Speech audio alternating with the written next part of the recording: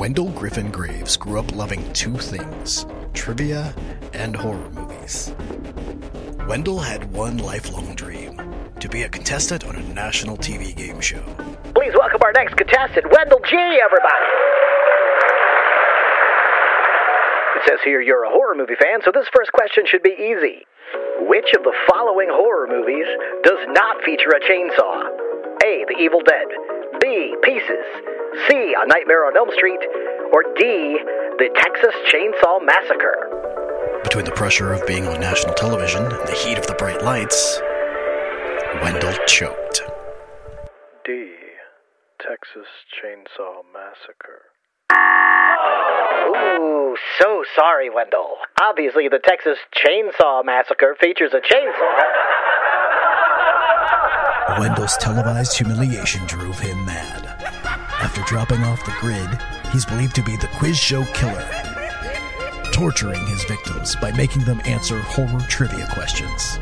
If you have any information on his whereabouts, please contact your local authorities.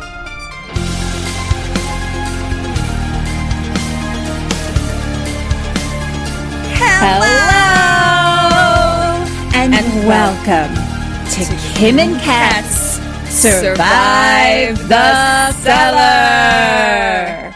We are a horror trivia podcast. I'm the ghost of Kim Burns. And I'm the ghost of Ketrin Porter. Each episode, two contestants duke it out in a battle of wits and horror knowledge to try and escape from a serial killer's cellar. Unfortunately, we didn't escape when he captured us, hence we're ghosts. And now we're trapped here, doomed to ghost host the show for all eternity. Players have been kidnapped by Wendell Griffin Graves, a.k.a. the Quiz Show Killer. He's left to do goddess knows what, but he'll be back soon. Before he gets back, we ask the contestants 3 rounds of trivia questions about horror movies, TV shows, serial killers, and general creepiness. Question 3. When and for how long does the creeper hunt in the Jeepers Creepers film? This famous final girl starred as Marie Lubbock, the oldest of 8 siblings on the sitcom Just the 10 of Us. In which film in the Friday the 13th franchise does Jason acquire his signature hockey mask? What is the name of the spooky-ass goat in the 2015 film The Witch? You guys, I couldn't remember. I wrote down Patrick.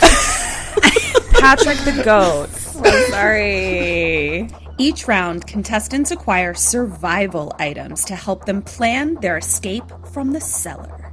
So that means Maddie has a samurai sword and matches, and Andrew has a cob of corn and a paper clip. Yes. Now, I know how this looks, but I have a plan.